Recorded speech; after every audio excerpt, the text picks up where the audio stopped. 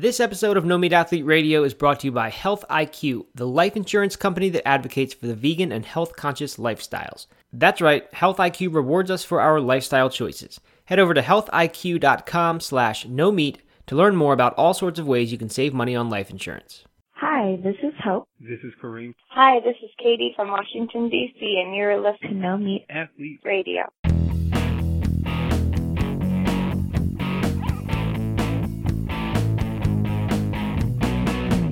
Doug, word around these parts is that you got another case of the poison ivy creeping up your legs. I caught the ivies.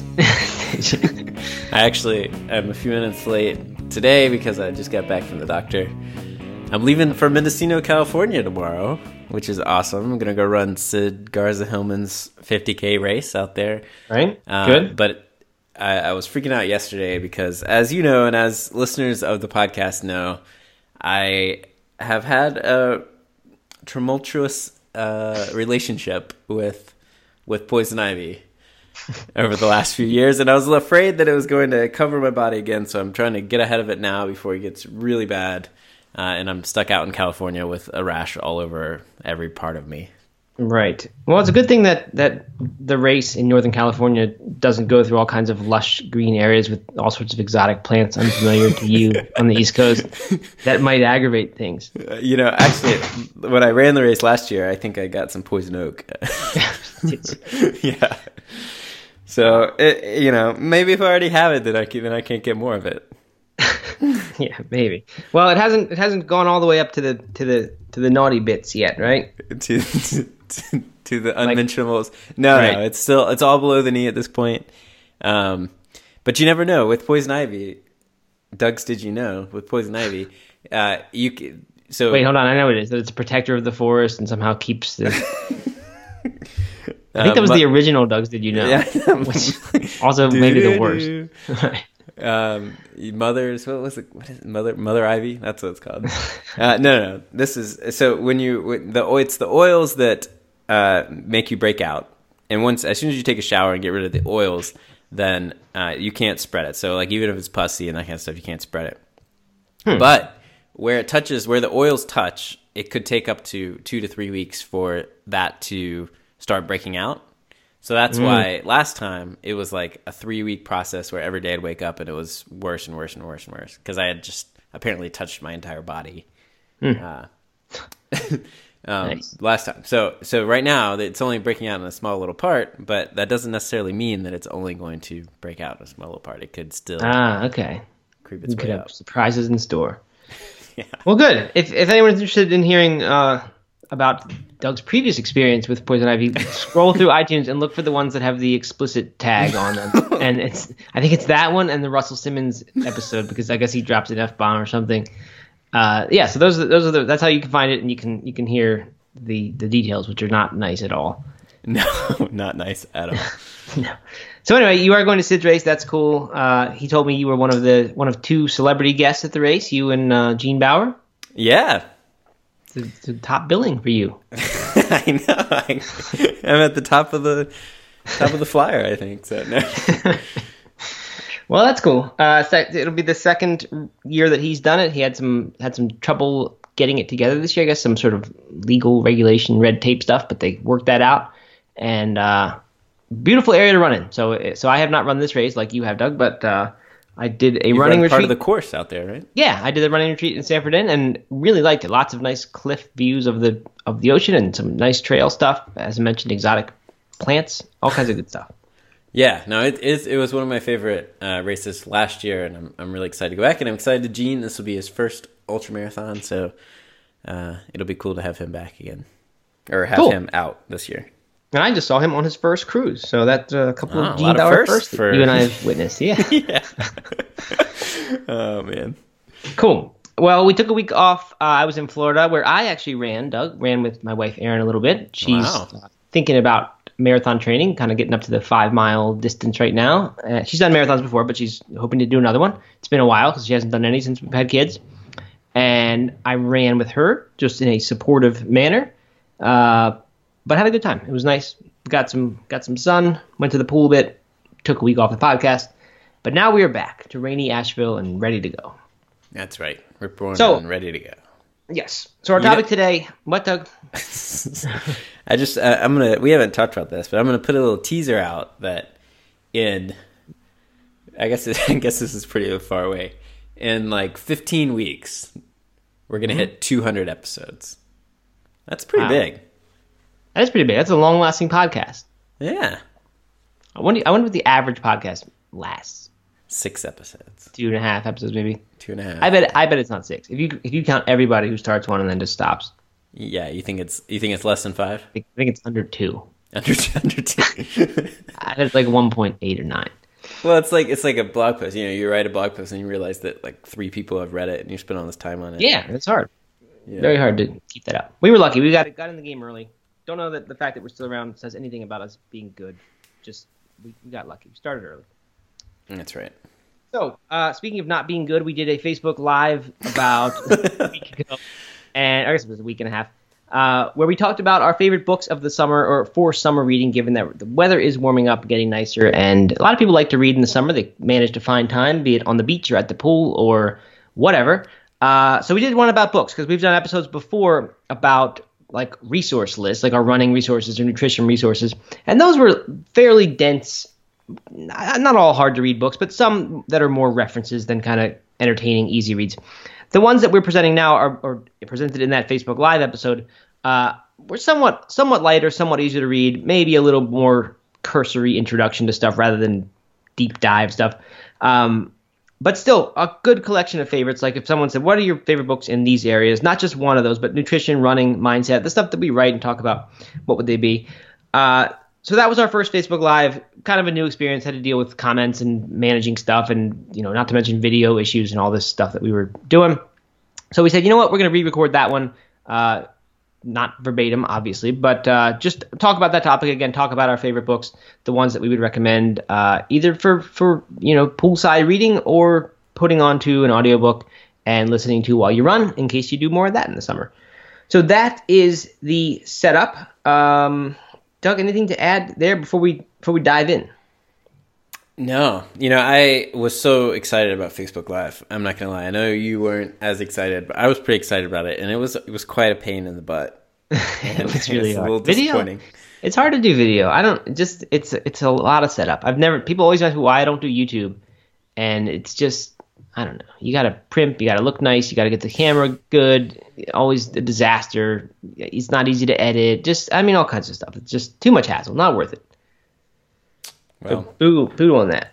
So we'll stick to the maybe audio. One day we'll do. You never know. Maybe one day we'll do a Facebook Live regular show where we could be set up and stay set up and not have to, rearrange my office to do it. But who knows? For now, we are shelving that. We did it because Athletic Greens sponsored it, and we wanted to fulfill that obligation in the sponsorship. And now it is done. Now it is done. No more hecklers. Yeah. That's the good thing about podcasting. You can't get live hecklers. Nah, hecklers are no good. That's true. You just put your information. I guess people could leave mean comments on wherever, but I don't know where I'd read them. iTunes, yeah, because that's what I do. Just read that stuff. Okay. Well, let's jump in, Doug. I think let's not start with nutrition because that's probably the most dense of the books. Let's throw you a curveball, Doug, and start with mindset, which is for me kind of where it begins. I don't know. These are my favorite types of books to read anyway. So these are the ones that I would most likely read on a beach or just in the summer or listen to in an audiobook. So mindset, let's see. Where to begin? I think a nice one to begin is actually where I like to begin when I'm trying to get into a, I don't know, Zen sort of mindset mode. Because every now and then, not very often, my life sort of seems cyclical in this way. I'll get super bogged down with work and crazy stress, and I'll stop doing meditation and stop being connected with, life and just start like living in this crazy digital space where all I think about is work. And a book that kind of brings me back really well is Way of the Peaceful Warrior. You know that one? No, I don't. It's a good one. It is by a guy whose name I absolutely should remember, but I'm blanking on it. It's about a gymnast. And it's just like it's a fictional thing. I guess maybe it's loosely based on this guy's life as a gymnast. But it's just a really, really nice introduction for kind of moving yourself into that headspace of thinking that maybe there's a little something extra out there in the world, that maybe there's something to this, just sort of these Buddhist principles, this mindset of mindfulness, really, and being connected with the world and all that kind of stuff. It doesn't have a ton of practical tips. It doesn't tell you how to meditate. Doesn't tell you how to be more mindful. Just a nice story to read. And I'm not someone who reads a whole lot of fiction, but this is one that I have read multiple times because it just kind of tends to get me going. And actually was one that I read right at the beginning of when I started training for my 100 miler, the time that I made it work, the time that I successfully trained for a 100 miler. So I read that at the beginning, and then I think, no, you know what I did? I'm sorry, to go back. I read Scott Jurick's book, which came out in, yes. And I believe in that book, he talked about Way of the Peaceful Warrior. And I said, I'm going to go reread that book. And then I did. And then I was off and running, so to speak, for 100 miler training. So that's my first one, Way of the Peaceful Warrior. I think Dan Millman is the name. Dan Millman. I'm going to confirm that, but I believe so. Cool. Yes, it is. Dan Millman. That sounds like a good one. I'll check it out. All right. It is good. Your turn, Douglas. Well, I got a couple. They're not necessarily mindfulness, but they're mindset. Yeah, mindset. They don't have to be mindfulness. Okay, all right.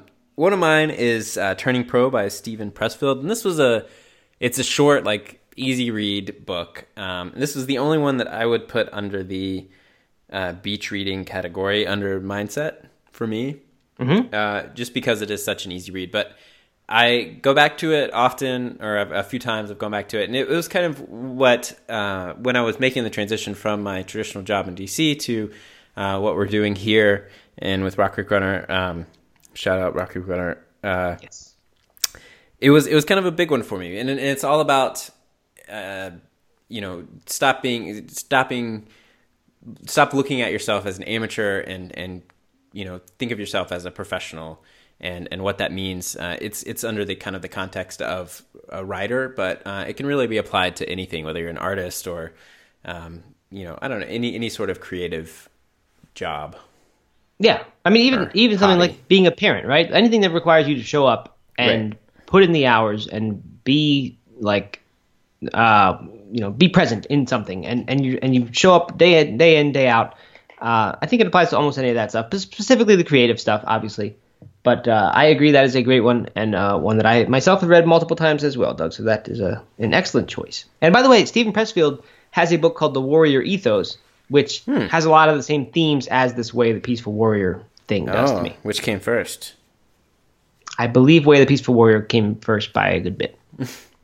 not positive, but I think so. No, that's a good one. And really, I mean, these types of books, that doesn't necessarily mean, or they're not just for people who are going an untraditional employment route. It's really about anything that you want to take, any hobby or parenting or anything running, anything that you want to take more seriously and put forth the effort into.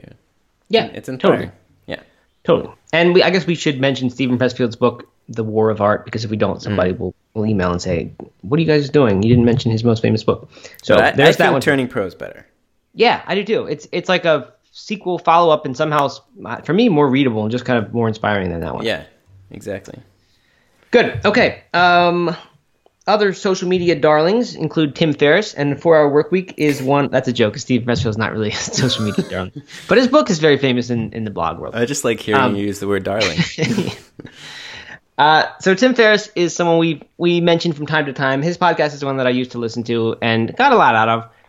And his books are some that I used to read and got a lot out of. I kind of have gone the opposite way from Tim Ferriss's stuff. I don't know why. It just has stopped resonating with me. Too much focus on little minutia of daily habits instead of big picture, like what's the point, rather than like what kind of pencil does Stephen King use, to use a Seth Godin example. Like people get obsessed on these little details and think that that's going to change their life if they start doing that exact thing that their hero does, when in fact it's kind of dumb.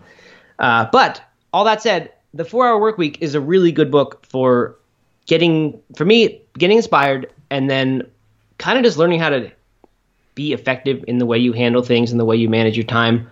It is mostly a time management book for me, good for, thinking about delegation, not just in a work context, but in the rest of your life. And kind of, I guess probably the most valuable thing I've taken from that is learning to spend time on important stuff and not on little stuff that doesn't matter. Right. So it's a good book. Has some parts that I don't like that much, including the business section. Just sort of an outdated thing about internet marketing. But all in all, a good book, and one that I do return to from time to time when I want a little boost of energy and efficiency. I listened to that as an audiobook while I was running, and I do not recommend that. It's like too dense for that. Yeah, I've done it that way too, and I kind of agree. It's I don't know, not the best easy listening audiobook. No. All right, so speaking of non-easy listening audiobooks. Speaking of books that don't fit this category, the whole list that we're doing. Yeah. Is the life-changing magic of tidying up. Which we have talked about several times on this podcast before, because we both went through the whole process of the KonMari method process of cleaning out our houses and organizing our stuff. And I have talked about it with so many people because it really was a life-changing experience. It's very rare that a title of a book lives up to its expectations when it sets a lofty goal like that. Right. And for me, it worked. Yeah, so. That's one I've done as well. We both have done it, and for me, it lasted. That was what was interesting about that book, is that like lots of little tidying up things happen, or diets, or weight losses, or whatever. People do things and then they just go back to how they were. But this one, when I followed the instructions that she said to do, and for me, I did it all in a marathon session, which lasted 4 days. But nonetheless, that was all I was thinking about, and just knocked it all out. And here I am a year plus later, and it has stuck. So I think it's a really good book. And coincidentally, Marie Kondo, I think is her name, or maybe it's Mary, I don't know, was, I think, the most recent guest on the Tim Ferriss podcast. Fun fact for anyone who cares about that. I have not listened to it, but I would imagine it's pretty good. The guests he has are often very good. So that's a good one. I like that one, Doug, a lot. Good spring cleaning. Yeah, book. Perfect timing. Good, yes. But also a terrible thing to read on the beach. Just wouldn't. That'd be the worst beach read. Maybe we should switch over to something that's... Do you have any beach reads that are mindset? The closest one I have to that is a book called The Alchemist. Have you heard of that one? I have heard of it, but I have not read it. Yeah, Paulo Coelho, I guess is his name. I think he's a Brazilian guy. And it's a fiction book, another one of the rare fiction books that I've read and reread. Just kind of a good book about going after your dreams, sort of like universe has your back ideas without hammering you over the head with those ideas, because I don't like being hammered over the head with those or any ideas.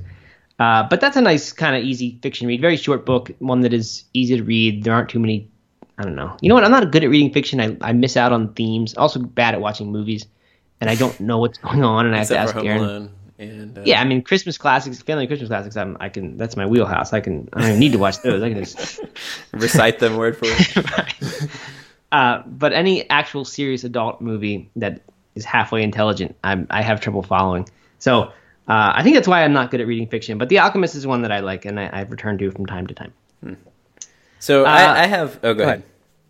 All right, then I've got, you mentioned one that wasn't very easy to listen to. One that actually is kind of easy to listen to. This is, I know you're going to roll your eyes here, Doug. Tony Robbins is a guy I talk about. We did a whole episode about him. I've been to a lot of his events. There you go. I am a big fan of his work. It has helped me tremendously. And the book that I tell people to start with all the time is Awaken the Giant Within, which is a massive giant book. Yeah, I guess you could read it on a beach or a pool. Let's just stop talking about the beach and the pool, because none of these books are fitting that. There are just too many exercises to do in it for that. But the audiobook version of it is not 500 pages. It's a little hour and a half or hour and 45 minute abridged version. But it's a really nice intro to his stuff, and I think you can buy it for, I don't know, $8 or something on iTunes, and you can get a quick taste for what his stuff is and if you like it or if you don't, without having to really go into a big long book. So the audiobook of that is one that actually I kind of enjoy and now and then do listen to again. All right. Okay. You're not going to listen to it, are you, Doug? I know you're not. No, probably not.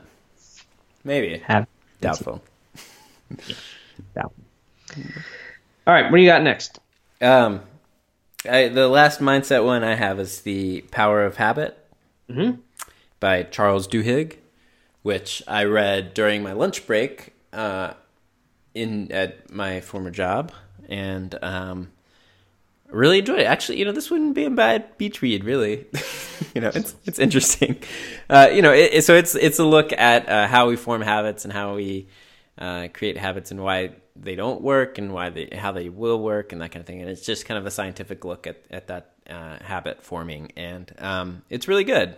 Yeah, I mean, it was if you're into that type of thing, if you're interested to know what you can do to make some of your habits stick a little better and in a non kind of frou-frou way, then this is a good one for you to check out.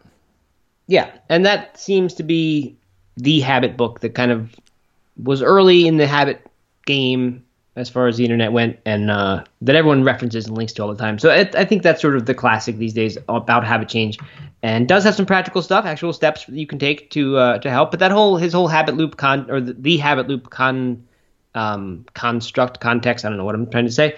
That whole construction comes from his book, or at least was made popular by his book. This idea of a trigger and then an action and then the reward.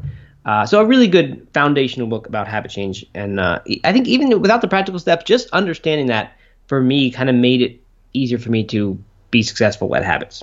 Yeah, no, definitely. I think if you have a context as you're going into the habit forming process, as you're trying to establish a new habit, then yeah, I mean, then you start noticing things that you're not doing right, and that kind of stuff.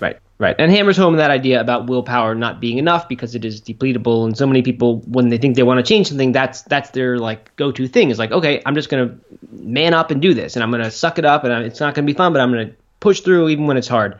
And that's pretty much the opposite of what you want to do to be successful with habit change. Mm-hmm. So if those ideas interest you, that's a really good one. The last two I've got in this mindset category.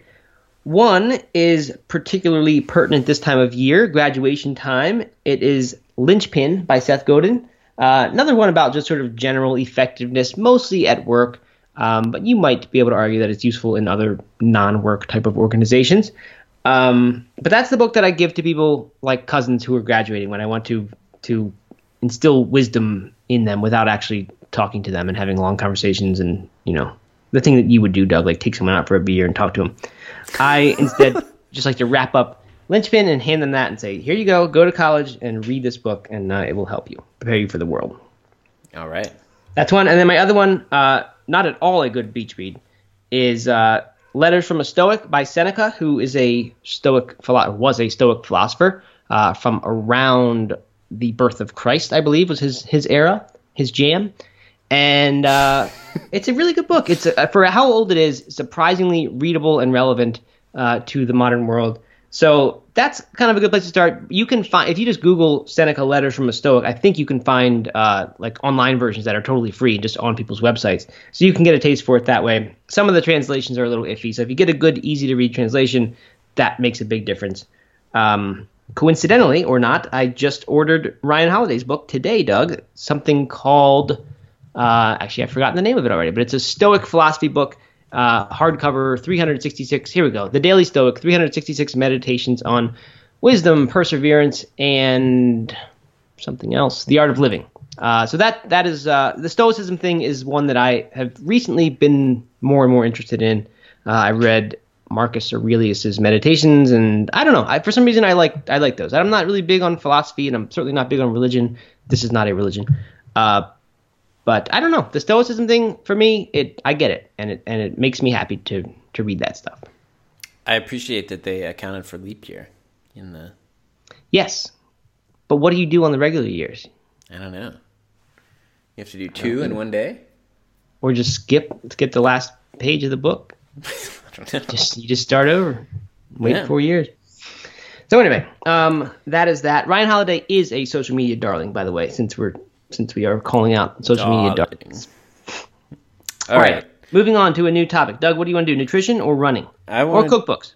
I want to do nutrition. Running. Because, let me tell you why. Because I have 4 books that would all be good beach reads. I have 5 books on my list here. 4 of them would be excellent beach reads. Okay. Well, then I'm going to add one to my list that is a good beach read that I just thought of. So begin, Doug. Okay. So when I think of... when we first started talking about this subject, we were trying to avoid like tutorials and that kind of thing. So a lot of the training books I have left off my list that I really like about running. And these, so when I want a good running book that isn't a training book, I'm a sucker for the like intense stories of mid-race where you're feeling like crap and the whole world is collapsing around you. I'm a sucker for those books. And those are the retiring from running moments in my life, where I retire from running during the race, yes. and then I said, "This is just ridiculous. Why would I ever put myself through this again?" And then, sure enough, you come back. But sorry, go ahead. Or you don't. Yeah, or you don't, like me. Like you literally stopped. You came back last week, so I did. So one of them you've already mentioned, Eat and Run by Scott Jurek, is if you're a vegan runner, then you probably have read this, and if not, then it should be on your list. It's good. Agreed. It talks about his running philosophy and shares a bunch of his race stories, and also how he kind of came about to his food philosophy and his background and skiing and all that kind of stuff. It's a good one, and it's just a really fun read. And that would be a good beach read, I think. Yeah, I agree with you. So go ahead. Well, I don't know. Should I list all 4 of mine, or is that too much? No, I will interject here with one that I think is somewhat cliched as far as running books go, but now that we're a few more years from when it came out, I feel like not everybody knows about it anymore like they did for a little while, and that is Born to Run, the book that kind of introduced Scott Jurek to the non-ultra running nerd world, that just sort of put him on the map, and also in doing so put the whole plant-based athlete thing a little bit more on the map, because it turned out that Born to Run by Christopher McDougall, that it was just this smash hit. I don't know how long it's been on the New York Times bestseller list, but certainly transcended the ultra running world and probably even the running world, and just reached this mainstream consciousness. And the main, I don't know if he's the main hero of the book. That's probably not fair to say, but he's the guy who they keep pointing out and just saying he's the legend in the ultra running world and happens to be vegan. That's a pretty big deal. But of course, there's lots more to Born to Run than that. And Born to Run is just a really entertaining, easy read. Not like a lot of, like, Doug, I know you like these books about these struggles and this world collapsing stuff. Like, that's a little bit intense for me, perhaps. But Born to Run, I feel like, was done in a way that you don't need to be that into that stuff to get Born to Run. It just is exciting. For me, it just made me like want to go for a run, which was something I didn't often want to do. I just ran if I had to. I'm not going to make the if someone was chasing me joke, but if I was chasing something joke, if I was trying to run a marathon, then I would run and I'd go get it done, or get the training runs done. But Born to Run made me like want to go just run because, and that was new for me. It made me feel like I was an actual runner, not just someone who was kind of a tourist in the running space. And that was a pretty big deal for me. So I would highly recommend Born to Run if you haven't read it. And I think the Tarahumara Indians are the champions of the... That's why I said it probably wouldn't be fair to say that. That's not the white guy.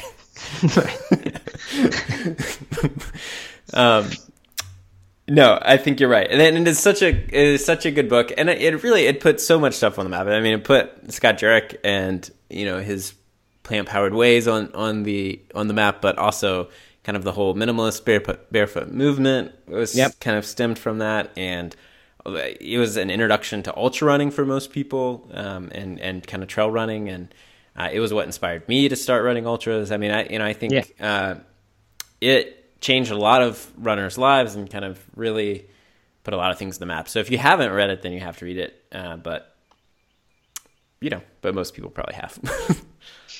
Yeah. Okay. What's next? So next up for me is, let's see, what do I want to do next here? Let's do Called Again by Jennifer Farr Davis. And this is written by an Asheville local, a hiker, a long-distance hiker who set the speed record before Scott Jurek on the Appalachian Trail, the supported through hike of the Appalachian Trail. And it's one of these books that, talks about just where she's like digging deep the whole time. There's multiple chapters of her trail hike experience. And for me, those are really inspiring. And those are a few books that I can sit down and read for hours at a time. Mm-hmm. I'm a kind of guy who reads for like 45 minutes and then gets bored with most books. But it's this type of book that I can read on for hours at a time. Doug, would you enlighten those of us who don't know about these things? If she was a hiker and Scott Jurek was a runner. Is that why he broke her record? Or he broke her record? Is that what you said? He broke her record, but only by 4 hours on, I think it was a 49-day record. So that's a good indication of how stout her record was. Because so she was just hiking the whole time and maybe a more consistent pace, whereas he would run a lot of it and then stop, or did he mostly hike it? I think him and Carl Meltzer, who is the another big ultra runner who currently holds the record, who beat Scott by only like 5 hours as well. I think that they end up doing a lot of hiking because it's so long. It's 2,000 something miles that they end up doing a lot of hiking instead of just constantly running. But I think she didn't run at all, and they definitely did do some running. So she probably put in longer days as far as hours go.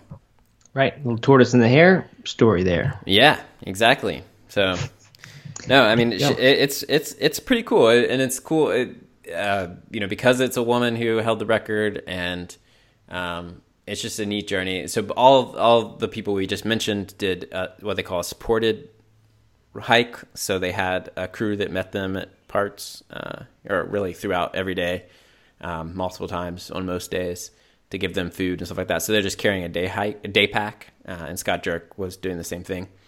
There is an unsupported record of someone who actually just backpacks and is not allowed to take any assistance, and that's different. Interesting. Well, not really. Just sort of not interesting. But I will never do one of these things. Just sort of not interesting. But I guess if you're into that stuff, then yeah, I am super into that stuff. Yeah, I know you are. You do multi-day things, and I will never do that. Yeah. Right? You do long things where you just keep going. Good. Okay, so I've got. You still have more running books, right, Doug? I do. All right, then I'm gonna start adding to mine. Running with the Kenyans. Have you heard of that one? Mm-hmm. Yeah, good, easy read. Not a classic, I don't think, but one that explores. This British guy, goes and runs with the Kenyans for, I don't know, several months, and kind of just tries to determine what is it that makes the Kenyans such great runners. Ultimately ends up not drawing any single conclusion, as you sort of figured. It's all this combination of tons of stuff. But I found that one actually a really nice, light read that was just kind of fun to read. It wasn't a serious study of Kenyans. It was just there was a lot of nice stuff that made me maybe think about running in a nice way and made me want to go for a run. Yeah, that's a good one. You read that one? Yes. Good. Who won the Boston Marathon yesterday? I do not know. No idea. Didn't even know that the Boston Marathon was yesterday, believe it or not. Oh. It was Holden's birthday, so that's why I was busy. Yeah, Boston got a Marathon. Nintendo Switch. Oh, nice. Did you play it all very day? Nice. No, not all day, but I did play it a good bit in the night after he went to bed, and some with him. And a little bit with him. Did he like it? Was he happy? Oh yeah, he's really into it. Yeah, he loves it. It was a big decision for us. That's kind of when I got my first Nintendo. I think I was right around that same age, and it didn't ruin my life, but I spent way too much time with video games. So we were very hesitant to do this, and we're doing it with kind of strict stuff, saying that he's still going to not have extra time playing Nintendo. It's not going to be hours a day. It's going to be his little half hour that he does screen time before bed. He can do this instead.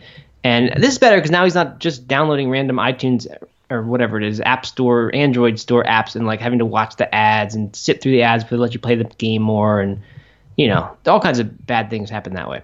So this is, I think, more quality gaming. Anyway, back to the Boston Marathon, Doug. Kenyan, a Kenyan one. Yeah, a Kenyan male and female one. Galen Rupp, though, number 2 from the U.S. Yeah, I know, that's pretty big. Pretty big deal. Yeah. I did watch him come in. I did watch part of it, actually, but I had forgotten who won. I was trying to see, and it was Meb's last Boston Marathon, so I wanted to see how he did. He didn't have a very good day, but anyway. So I got 2 more in the fitness category. Neither of them, one of them's running. So I'm just going to power through both of them. Okay, go for it. One is Find a Way by Diana Nyad, who is the woman who swam across from Cuba to Florida. Mm-hmm. And I like this story a lot because she tried, I don't know, I think it was like 3 other times and failed. And it was like a well-documented attempts, like camera crews and all this stuff, and she failed. And I liked that she just kept coming back. She found a way to do it, and she was like 60 or something, 59 or something like that when she actually did it. And it's just kind of a cool journey of, or a cool story of her persevering and kind of coming out on top at the end. And right. Before anyone comments, I know there is a little bit of controversy around her final swim where where apparently she did find a way. But regardless of that, I really the story is what matters. Wait, what do you mean? What do you mean she did find a way? She finished. She found a way to finish. Oh, like by cheating? Well, I don't know. There's some controversy of whether or not she held onto the boat and rested. Okay. But she says she didn't. Her crew says she didn't. But like if you look at the GPS data, people who are analyzing that kind of stuff, think that she might have. So I don't know. That technology gets everybody. You can't do anything these days, can you? No, you can't. You can't even hang onto a boat for a second when you're swimming from Cuba to Florida. You can't get away with anything. And I don't know. I don't know. I don't know enough about it to say whether or not. But I just like the story. Did you hear, Doug? Sorry to interrupt. Did you hear there was this women's golf thing, big tournament, and the girl, the woman, I should say, she did something that was illegal. I don't know if her ball moved or something while she addressed it. Some little obscure rule that cost her a 2-stroke penalty. But then she got an additional 2-stroke penalty because she carded the wrong score. She didn't notice that or think it was significant. And then she didn't get informed of the penalties until after she finished her round, like a few hours later, because a viewer on TV called in and pointed out that there was this infraction. So nobody noticed it until right. Nobody noticed. She finished, and she was going to win the tournament. She was, I think, the leader in the clubhouse. I think other people were still on the course, so it wasn't official that she had won yet. But before the tournament ended, they took away her crown. Oh man! Because a viewer called in and said that something happened. That's a lot of pressure if you get an additional 2 strokes for not carding it. Is that what you call it? Right. I think it's carding the right score. Carding. Man. I wonder if she even knew that she did the infraction. Yeah, that's a good question. If I knew exactly what the infraction was, I could probably guess if she knew or not. But I don't. She took like 5 extra strokes. Right, literally. No, that just I don't know. That's crazy, right? Technology is. Did you read about? Going off on a little bit of a tangent here. The blogger who got caught with the half marathon down in Florida. No. What do you mean? This is pretty funny. So it was some like food blogger who is pretty big. I didn't know her, but she was apparently pretty big and had a big following. And she ran a half marathon down in Florida and cheated, but came in second and took like second place prize and everything. And then someone noticed that something didn't quite add up. So they were looking at the race pictures and were able to zoom in on her watch at the finish line, and it was like 3 miles short. Wow. And so then she came back and said, "Oh, I forgot to like start the watch, on time," or I don't know. It's like something weird like that. But apparently when people were getting suspicious, she went back to the course later that day and rode a bicycle at the exact pace she would need to finish when she actually did, and got it exactly right, and then uploaded that GPS data and tried to claim that as her. Oh my gosh! So she went through all these links, and the way, and like people were analyzing everything about the pace and how it sped up in different ways than you would if you were running, and her cadence didn't quite match, like looked more like a bicycle than it did a run, and like. All this, I mean, it's like people were spending so much time on this stuff, but she went through all these links to get away with cheating, and then she ended up, confessing that she had cheated. Wow. So is it a blogger that we know, like someone who we have met or anything? No, not a vegan blogger. Oh, okay. Well, we meet some non-vegan bloggers at the Runner's World events that we go to. Let me look up her name. Okay. You talk about the next book, and then I'll... Well, what I'll talk about, I did some name searching for this LPGA event, and it was Lexi Thompson, and the penalty was that she marked her ball incorrectly. Like on a green, how golfers will typically go mark their ball by putting a little coin marker behind it. pick it up, clean it, and then place it back down again once it's their turn to putt. But apparently she put it like slightly off in the wrong spot, and that's what that was the penalty. So not intentional cheating by any means, but I guess the rules are the rules. Yeah. Enforced by fans or not. Jane So, who is so busted. Is so busted. I guess she's a HuffPost writer. Writes the food blog at HuffPost. Okay. Well, pretty smart to try to cheat and win a half marathon, because yeah, right. I mean, who really? I mean, who cheats at that kind of stuff? It doesn't. Rose Ruiz does. Remember the Boston Marathon back in like the mid '80s? Yeah, but that was like that's for fame, you know. Jane's not getting any fame for winning a no-name half marathon in Florida. Might get some traffic from it though. The Publix Fort Lauderdale half marathon. Oh, that's a classic. It's on the must-do list for sure. It's one of the majors, I believe. Yeah. All right, I think we should get back to our list, Doug. Back to seriousness. Are we done with our running books? No. Yeah. Well, no, you didn't say what do I talk about when I talk about running, or whatever that one is. Yeah, right. Okay, that's my last one, and that would be a good beach read. What do I talk about when I talk about running? And that is a collection of short essays about running. Mm-hmm. That are just a really interesting. As a runner, you connect with. Oh man, how do you say his name? Haruki. I don't know. I scribbled it down. I can't even read my own. I can't even read my own writing here, so I don't want to totally botch it. But you just kind of connect with him as a runner and his philosophy about the routine of daily running and kind of what it means and what he's thinking about and what that establishing that routine means for him. And he's not like a particularly great runner or anything like that. It's just all about the act of running, and it's really good. And riding. It's also about riding. I don't know if I like running books or not like this. I've read a few of them like that. George Sheehan's book, I think it's Sheehan on Running, or he's famous Runner's World, well, now published by Runner's World. There's also the guy who founded Running Times, Ed Iyer wrote The Longest Race about the JFK 50, which is not the longest race, of course, by any means, but it was a metaphor for I guess the sustainability in the environment, which he's saying is the longest race. Right. I don't know if I enjoyed these books.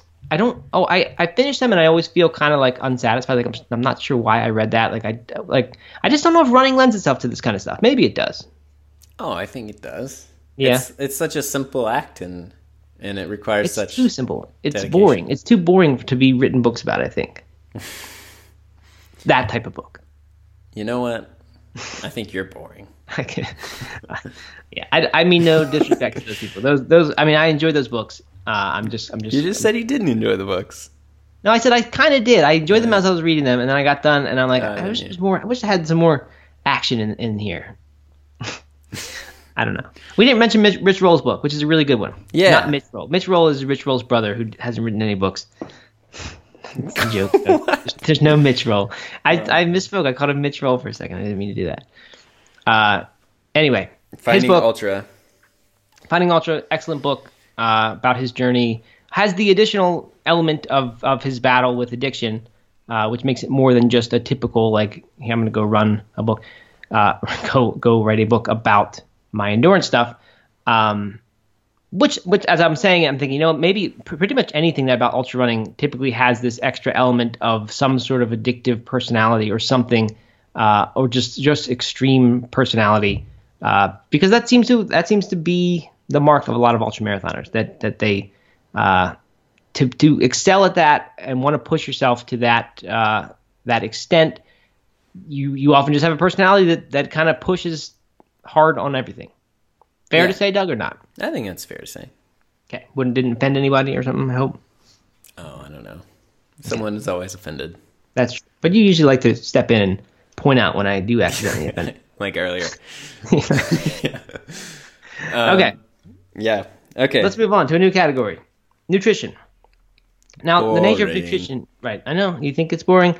And as I was going to say, the nature of nutrition books isn't often super relaxing, easy reads. But I've tried to I don't know, tailor my list accordingly. Like Michael Greger's book, which is How Not to Die, is an amazing, great book, especially the 150 pages at the end that are about his daily dozen.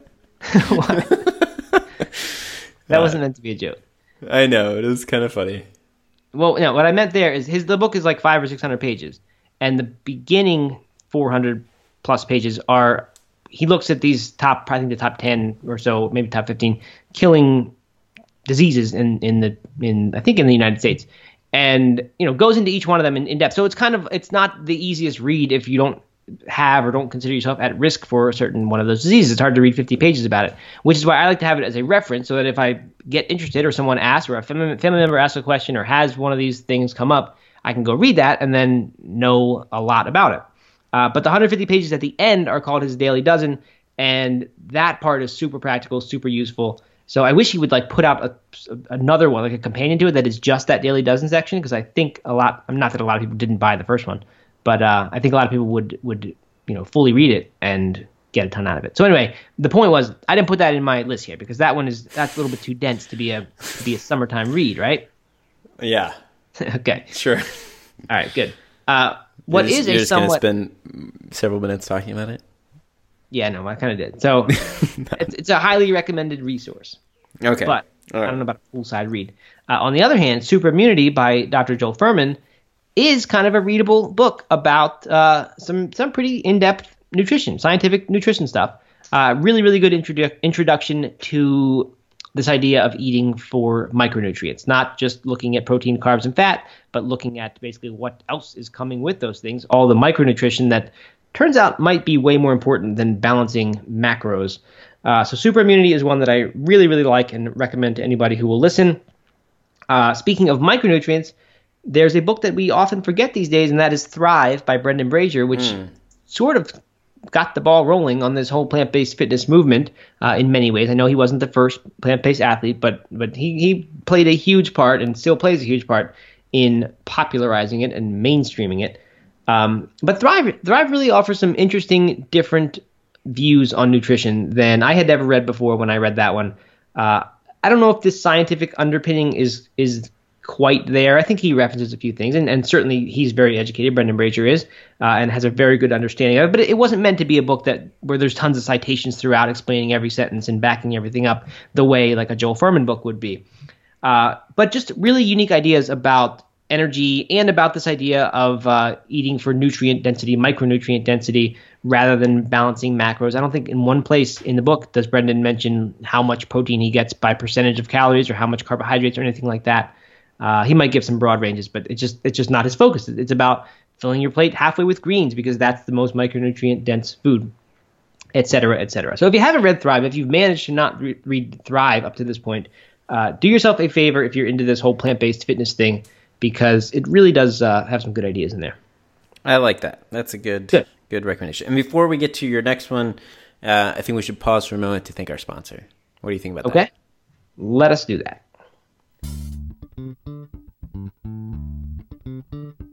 This episode of No Meat Athlete Radio is brought to you by Health IQ, the life insurance company that advocates for the vegan and health-conscious lifestyles. All right, Matt, let's play a quick game, lightning round. What are the active things that you've done in the past month?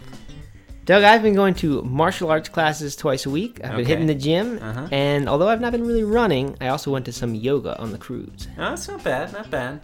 Let's see, I've gone hiking, I have gone on a bunch of runs, including some long runs, regular strength work, and yoga at home, disc golf, cycling, and baby bouncing, which sounds worse than it is. But you put it on your hip and you kind of like bounce around till she falls asleep. Okay, I guess that counts, Doug. Okay. I think we're doing pretty good, which is a good thing because research has shown that people who actively exercise have a 22% lower cancer risk, a 50% lower risk of heart disease, and 34% lower risk of early death. Health IQ rewards us for those lower risks. That's right. They unapologetically advocate directly for health-conscious people to receive financial rewards when it comes to life insurance. So head over to healthiq.com/no-meat, that's one word, to learn more on all sorts of ways you can save money on life insurance. That's healthiq.com/no-meat. And we're back. Okay, we are back, Doug, and I only have one more nutrition book before we get into our fourth and final category, which is cookbooks. Michael Pollan, I honestly don't know how to pronounce his name, but his books are pretty good. He has one called In Defense of Food and Eater's Manifesto that, for me, like, kind of started it all. I read that one, I believe, just after I first went vegetarian and started No Meat Athlete. Long before I was vegan, I was just kind of thinking about vegetarianism and really just starting to think about this idea of real food. And that's, I think, what Michael Pollan really started, was this real food movement, or at least he beat the drum for it, at least, with In Defense of Food. And he wrote Omnivore's Dilemma, I think, before that one, and In Defense of Food was a slightly easier read than that. Still not the easiest of reads, but then he went a step further and wrote Food Rules, which was basically these one-liners, like 100 one-liners from In Defense of Food, like with the actual practical tips, like don't eat anything your grandmother wouldn't recognize as food, or don't eat anything that has more than 5 ingredients, or don't eat anything that has ingredients you can't pronounce. All these things, but there were a whole bunch more than that. And I kind of like how he did that. I kind of like that he kept, streamlining the ideas in these books more and more, until eventually he was down to this very, very short thing. So Food Rules, that you can read that not just on the beach, in the ocean. You could be jumping waves and read that one. I mean, that's an easy read. But In Defense of Food is probably the best balance as far as, like, giving you some actual science and reasoning behind those things. He's the eat real food, not too much, mostly plants guy, right? Yes, that's him. And so he says mostly plants. He's not vegan, and I think he has this Netflix show that I don't know the name of, but it's about cooking stuff, and he goes and interviews some barbecue guy, and he wrote a book called Cooked that was all about the development of cooking and lots of meat centric stuff that wouldn't really appeal to vegans or vegetarians. So I guess I should make that warning. He's not a vegan author, and I don't even know if that he's pro vegan. He's pro making your own food and pro using your kitchen and not going to restaurants. And I think that's a good thing. And then probably at this point still a slightly more an easier to swallow message for mainstream people, but kind of a gateway message for me. That was near the beginning. I read that, and then it just pushed me down this path of eventually going more and more plant-based. Right on. Okay, good. Our final category, Doug, is cookbooks, which we honestly just added because we wanted to promote the upcoming No Meat Athlete cookbook, which is if we're being honest, right, which is out in less than a month now. Today is when we're recording this is the 18th of April. No Meat Athlete cookbook comes out May 16th, which is a Tuesday, and you can find it pretty much anywhere books are sold, any reputable place books are sold anyway. Any bookseller worth their salt, of course, stocks the No Meat Athlete cookbook. Of course, that includes the online places as well. And if you go to nomeatathlete.com/cookbook, you will see the bonuses that are on offer for pre-orders. So I encourage you to pre-order it. If you're going to get it anyway, why not get it ahead of time and help signal to bookstores that they should, in fact, stock this thing and become worth their salt. Are you going to go in to bookstores and sign it? Sign all the back. What do they call that? Sign the back stock or something? Yeah. No, I'm not going to do that. I've only done that one time, and not even in a bookstore. At the Asheville Vegan Fest, they had a bunch of my books, this lovely place called Firestorm Cafe, and they said, hey, will you sign our books? And then I went and found Firestorm Cafe the other day and saw the book there, and I said, hey, you know what? I bet that book is signed by me. And I went and looked, and it was. Ah, there you go. Fun fact. Matt's Did You Know? Matt's Did You. All right, so other cookbooks not called the No Meat Athlete Cookbook, not written by me. You know what? I tend, although I like vegan cookbooks and own many of them, my very favorite cookbooks in the world are not vegan cookbooks, that I just find the recipes that are as close to vegan as possible, and then I, go the rest of the way and make them vegan. So Italian food lends itself quite well to that because there are lots of pasta and vegetable dishes, not always together, sometimes pasta, sometimes vegetable. And they're made with olive oil, so if you're oil-free, then you got to find some other way to do it. And I don't eat that way every day because of that. Like it's typically a special meal if I'm breaking out the olive oil.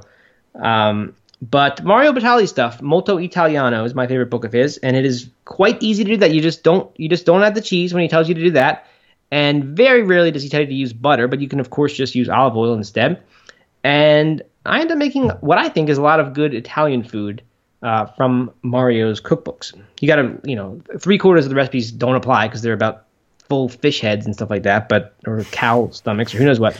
But, you do what you can, and if I can get 20 good recipes from an Italian book, then I am happy to have bought it. Winning. Which should be your philosophy with the No Meat Athlete Cookbook. If you can get just one good recipe from that book, just think about how much it's worth it. But you're going to get way more than that. You're going to get 150 of them. Yeah, right. But that's my sales tactic, right? Wouldn't one recipe be enough to change your life? I don't know if that's a good one. So this is my proof ground for cookbook sales tactics. I just try different things on you, Doug, and see how you respond. No, I'm giving that one a thumbs down. All right, your turn. All right, my favorite cookbook. I mean, it's not really my favorite cookbook. It's not one that I go back to very often anymore. But it had a huge, impact on me when I was first starting out, and that is How to Cook Everything Vegetarian by Mark Bittman. There you go. Bittman. So you weren't just, that wasn't for effect. That was, you just didn't know. I'm blanking on his name, but I know that Matt knows. But it kind of worked, right? If you hadn't called me out on it, then. Well, if you hadn't said Bickman, then it probably would have worked. Yeah, that kind of blew your cover. Yeah. Anyway, so what I like about this book is that it's not like 150 recipes with a bunch of beautiful images, like the No Meat Athlete book. What I like about this is that it's completely different than the No Meat Athlete book. No, I like those types of cookbooks, and those are awesome to get inspired and to, work through the recipes and have a bunch of unique meals that that are different from what you might normally cook. But what this one is really, think of any dish in the world, and you're like, how do I cook that vegetarian, or how do I cook it vegan? Because basically everything that he has in there has the vegan option, or tells you how to do it vegan as well. And you just kind of look it up. You're like, oh, I would like to make homemade pasta, but I need to make a vegan version, or I want to make homemade lasagna. How do I do that?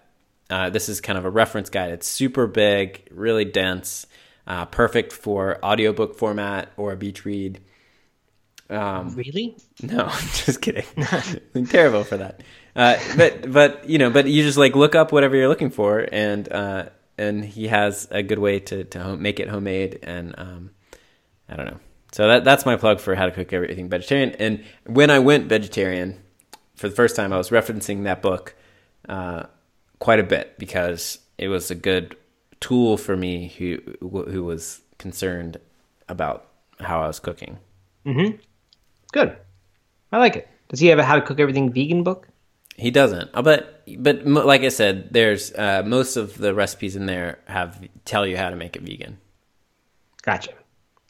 So good. There's no need. There's no need. All right. Well, I do have a vegetarian book here that is not vegan. A book called World Vegetarian by Indian actress Madhur Jaffrey, and I every time I say the name, I wonder if I'm pronouncing it correctly, so I apologize. But I think it's called Madhur Jaffrey's World Vegetarian. Lots and lots of good recipes from around the world. They're not all vegan. There is a lot of like yogurt type stuff that's pretty easy just to not put in at all, or I guess you could put in a vegan version of that. But that's an inspiring cookbook for me. It's one that is just fun to leaf through and say, you know what, I'm going to start learning how to do Middle Eastern cooking and get really serious about it and nerd out about it. And then I don't actually follow through or anything. I just make one dinner of it, and then the kitchen's destroyed, and I'm like, well, I'm never doing that again. But it is one that it just makes me excited and inspired by different cuisines from around the world. I like it. Good. All right. I've got one more cookbook, Doug, called Pasta by Hand by Jen Lewis. This is not a health food cookbook by any means, although, again, going back to the Michael Pollan ideas, if you're making your own food, it's kind of hard to make it all that bad. And it is about – this is kind of nerding out. So I have successfully nerded out about some aspects of Italian cooking, particularly making pasta.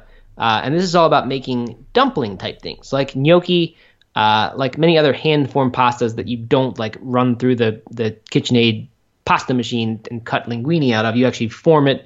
You might stuff it. You might do different stuff. It's not at all a vegan book by any means, not even close to a vegetarian book. But a lot of the pastas you can do, and it's quite easy to make fresh pasta substituting. I've found a nice little combination of silken tofu and olive oil for the egg. You can replace an egg with a certain amount of silken tofu and olive oil. Again, not an everyday thing because I tend not to try to eat oil on a daily basis. But on a nice weekend when I'm making a fancy meal, I really like making something like a pasta by hand.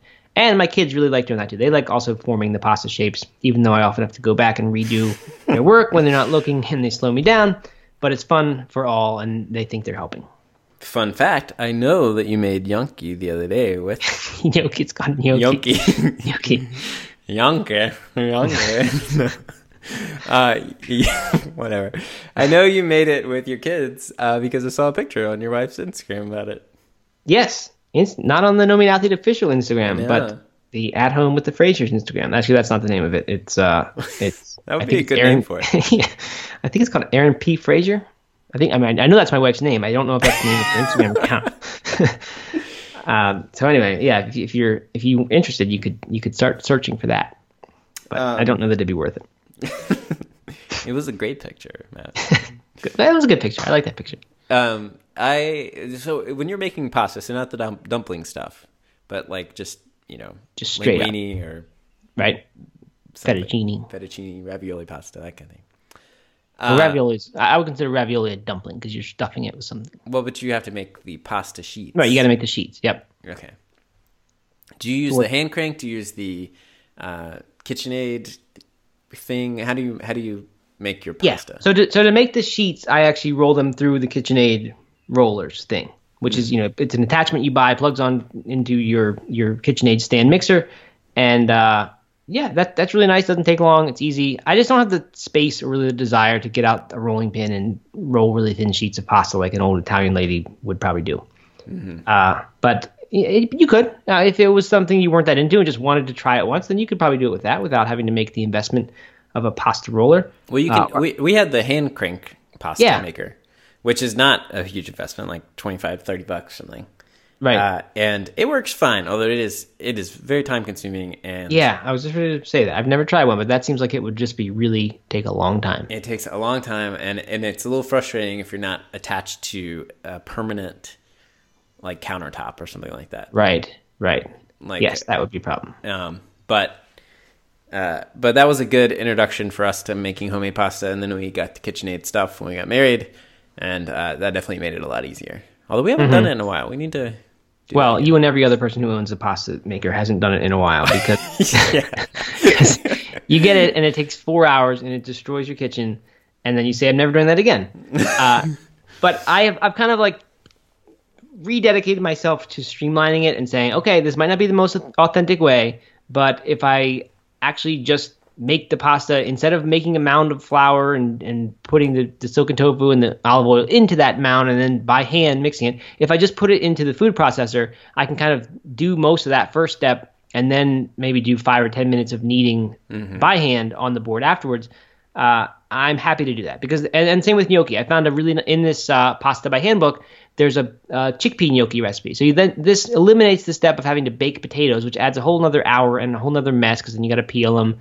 And then rice them, right? So you eliminate all that, and you can just use canned chickpeas. It's nice if you want to make your own, but you can just use that, and you just have eliminated now an hour to an hour and a half of the time of that project. So do that. Another step, find little ways to streamline, and then it can become a 2-hour job that is totally doable on a Sunday afternoon, and isn't this huge, overwhelming task. So that is my new dedication: is streamlining that so that it can become a every night affair. Yeah, every night. I like it. But to do as often as possible. All right. Are there any more cookbooks, Doug, that you have? No, I got nothing else. Okay. I have a curveball, a final question that you didn't know I was going to answer. Uh-oh. What you were going to answer? I was going to ask. What is your, this isn't the question, but what is your reading device of choice? Or do you just read classic books? Just good old hard copy books? I am absolutely a hard copy book person. Okay. Then if I were to go to your nightstand or your coffee table or whatever it is that you store your book, what would I find? What book is Doug Hay currently reading?